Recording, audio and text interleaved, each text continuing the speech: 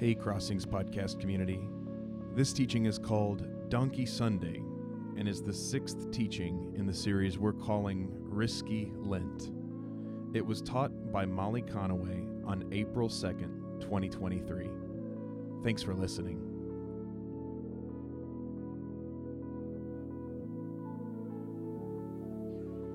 Good morning.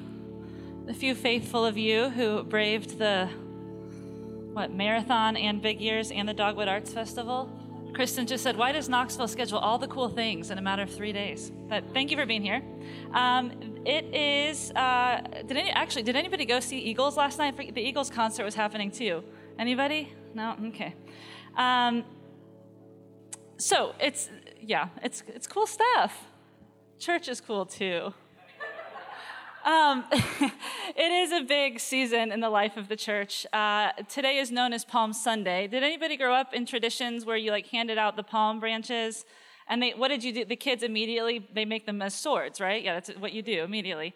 It marks the beginning of Jesus' entry into Jerusalem, his final journey into the city on his way to the cross. And there will be an opportunity for us this morning to make that progression as well. We have things going out throughout the week that kind of help us make that progression toward the cross, things going on Thursday, Friday, and Saturday of this week. But today is called Palm Sunday because as Jesus made his way into Jerusalem, crowds gathered and waved and laid down these palm branches or leaves. It was a dramatic production with loads of symbolism.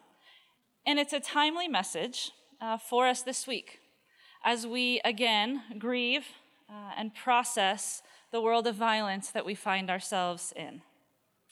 This is also a message, maybe more than any other message, that reminds us of the postures and the priorities of the Jesus we choose to follow or not follow. Today we read the gospel writer Matthew's telling of the story. There's a small detail in Matthew's telling of the story. I'll see if you can find it.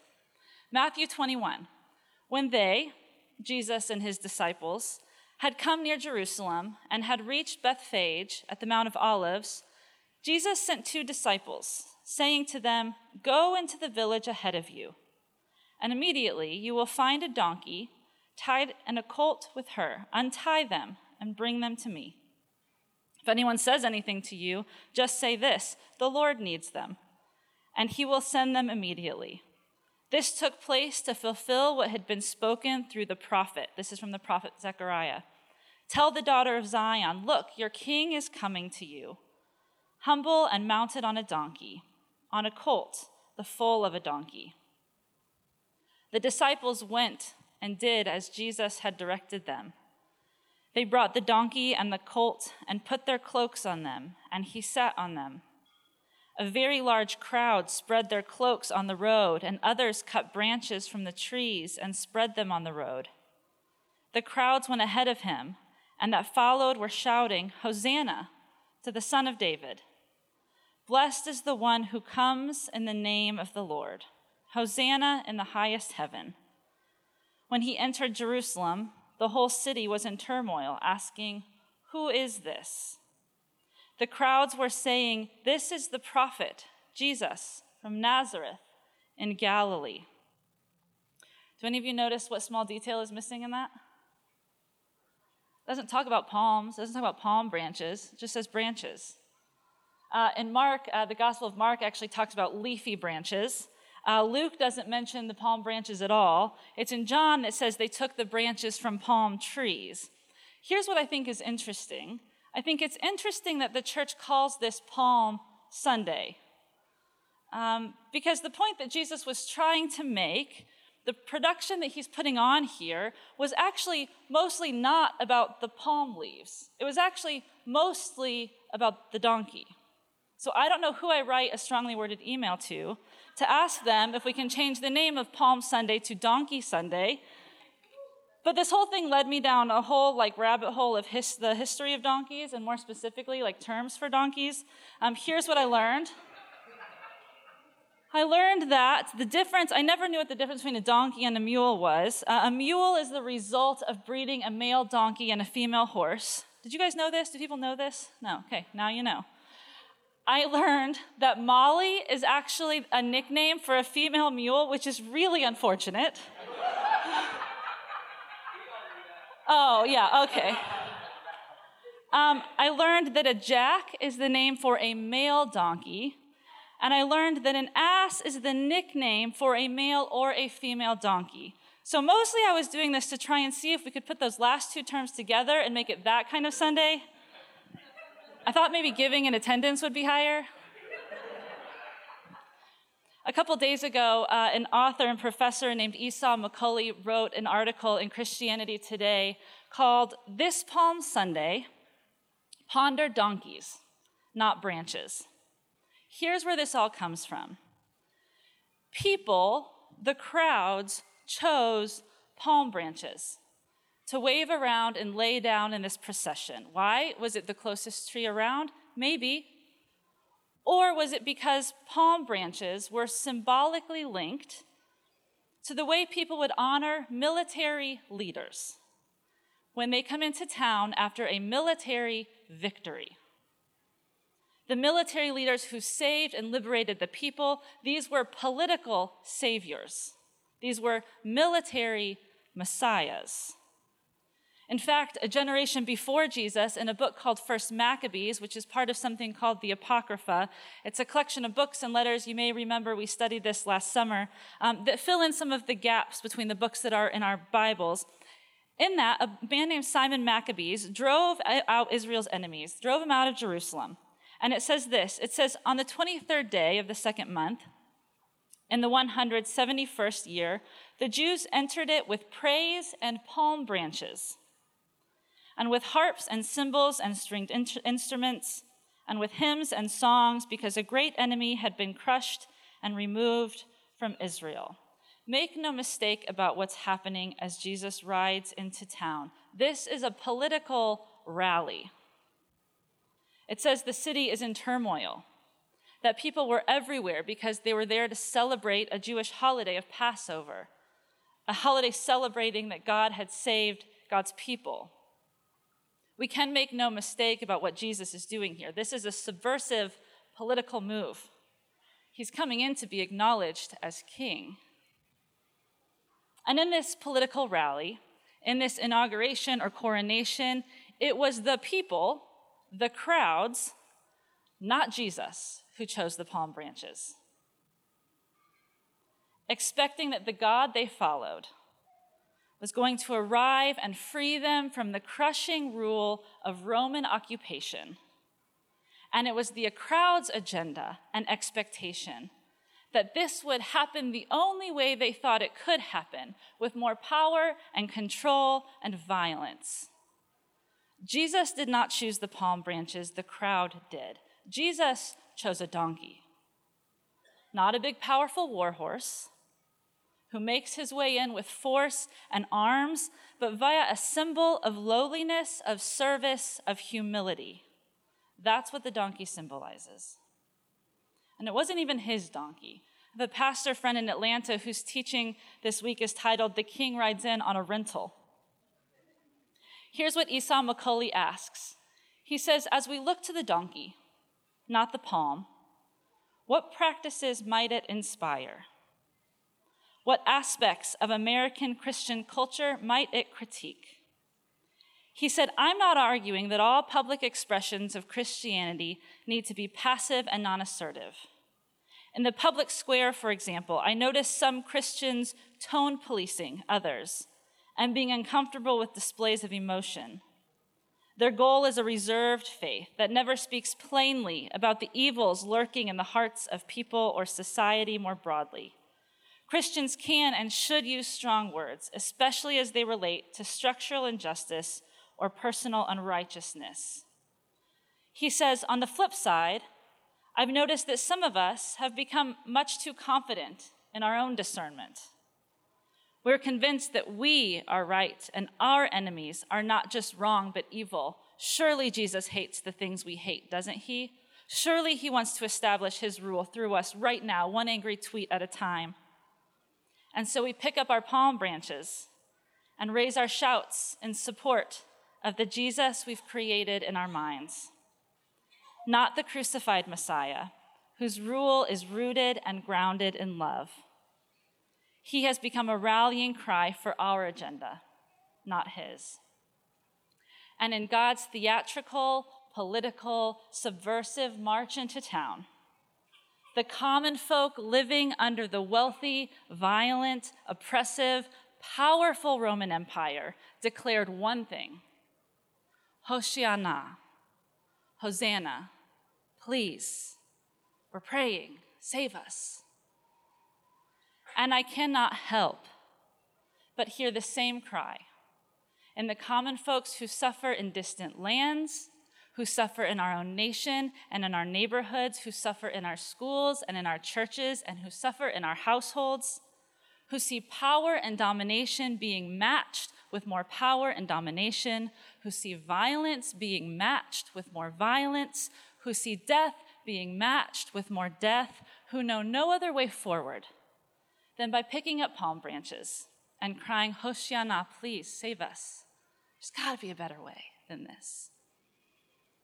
And the rebel Jesus from Nazareth in Galilee came into the world as God forever does, matching our palm branches, symbols of power and control, with symbols of service, of humility and love, igniting their imaginations, whispering, watch what's about to happen to me. This is the posture of Jesus, the Christ, at the center of the word Christian. Stanley Hauerwas says, I'm not asking Christians to withdraw from social engagement. I just want them to be there as Christians. And it means you always have to remember that those that you are opposing are God's good creatures. And so you have to work in a way that helps them reframe their position, in a way that offers an imaginative alternative to what they regard as the necessity of violence. Jesus declares his intentions upon arrival.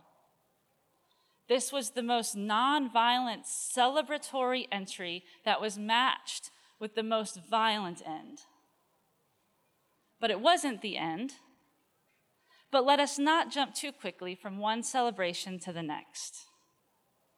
Today, we recognize the way God came into the world as a baby in a manger, as a king on a donkey, in the places of humility and poverty and love and suffering, and offered people then and offer us today an entirely different, an imaginative approach of seeing and being in the world. So we're going to sing together, because before we move on into the story today, let us remember the message of Palm Sunday, of Donkey Sunday. Let us sing for the ways we are too standing along the road, maybe just as observers from a distance, maybe with palm branches in hand, wondering, hoping, praying for relief from the destructive, powerful, wealthy, controlling, oppressive forces that creep through our lives and through the world we live in. The story slows down dramatically at this point. Two of the gospel writers, Mark and John, almost spent half of their books talking about the final days, the final 7 days in Jesus' life. The Gospel of Matthew that we're in today has 366 verses that detail the last days. We're not going to read all of that.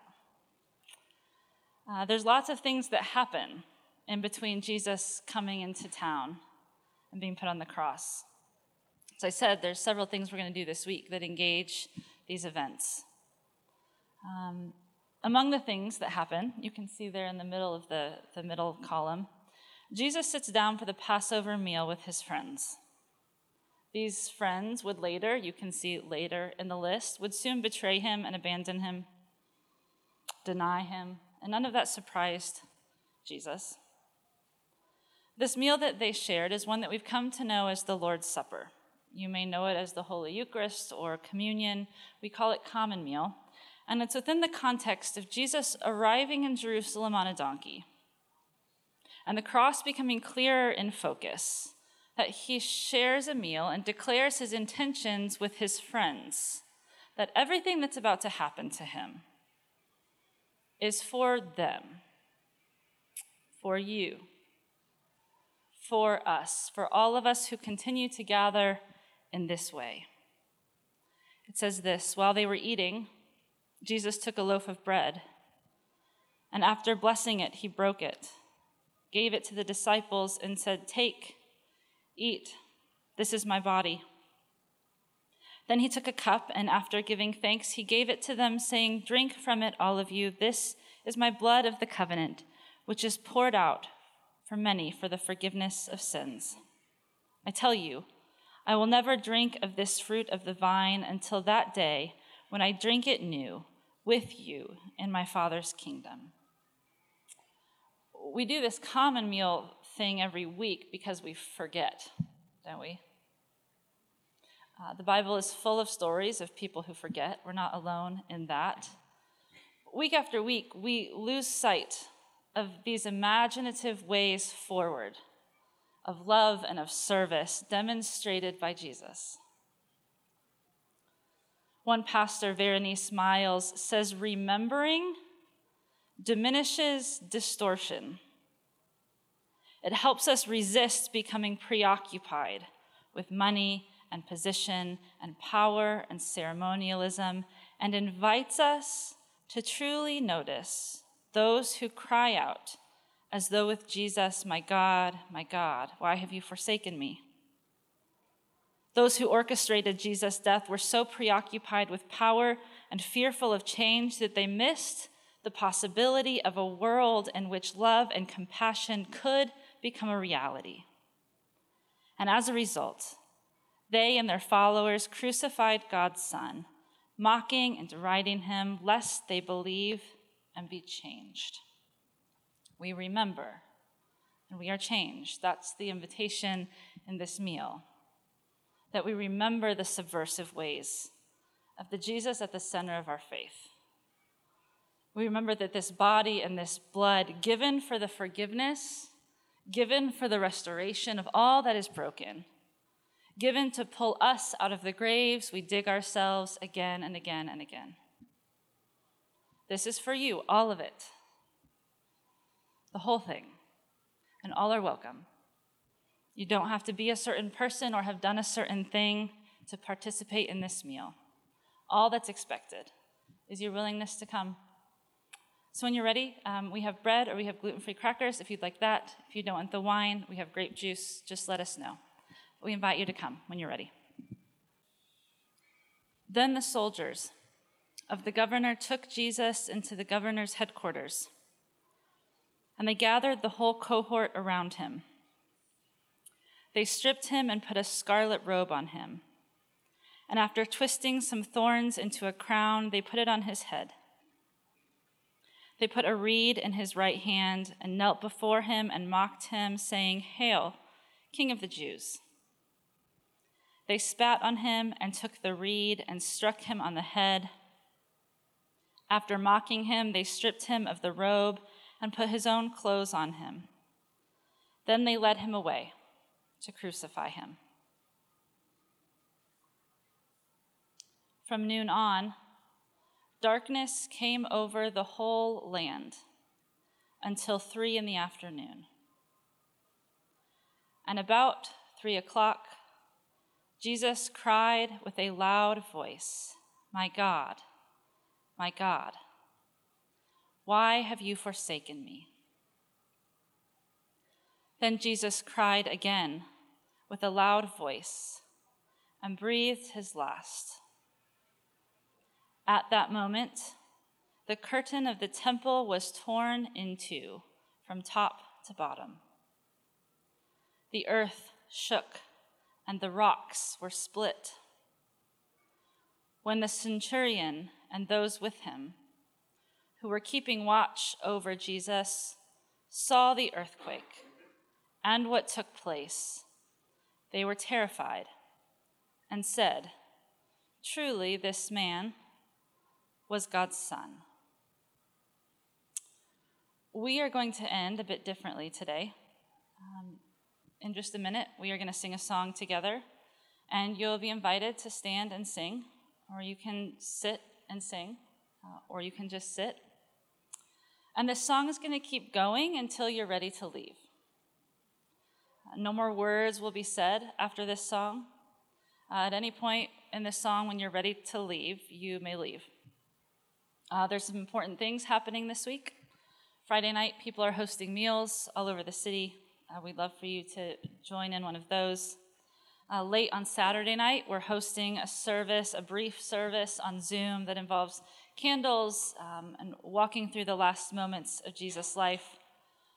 Next Sunday, we'll be here out on the square at 7 a.m. for a sunrise gathering, and then in here at 9:30 and 11. There's no evening service next week. Please read and pay attention to all of this stuff that's in the email that we send out. Here's the thing. Jesus, the Christ, was born in a barn, and it is not what the people expected. Jesus, God, rode into town on a donkey, confronting the powers of the empire, but not with more strength and power, and it's not what the people expected. Kings don't suffer like that. Gods don't die like that.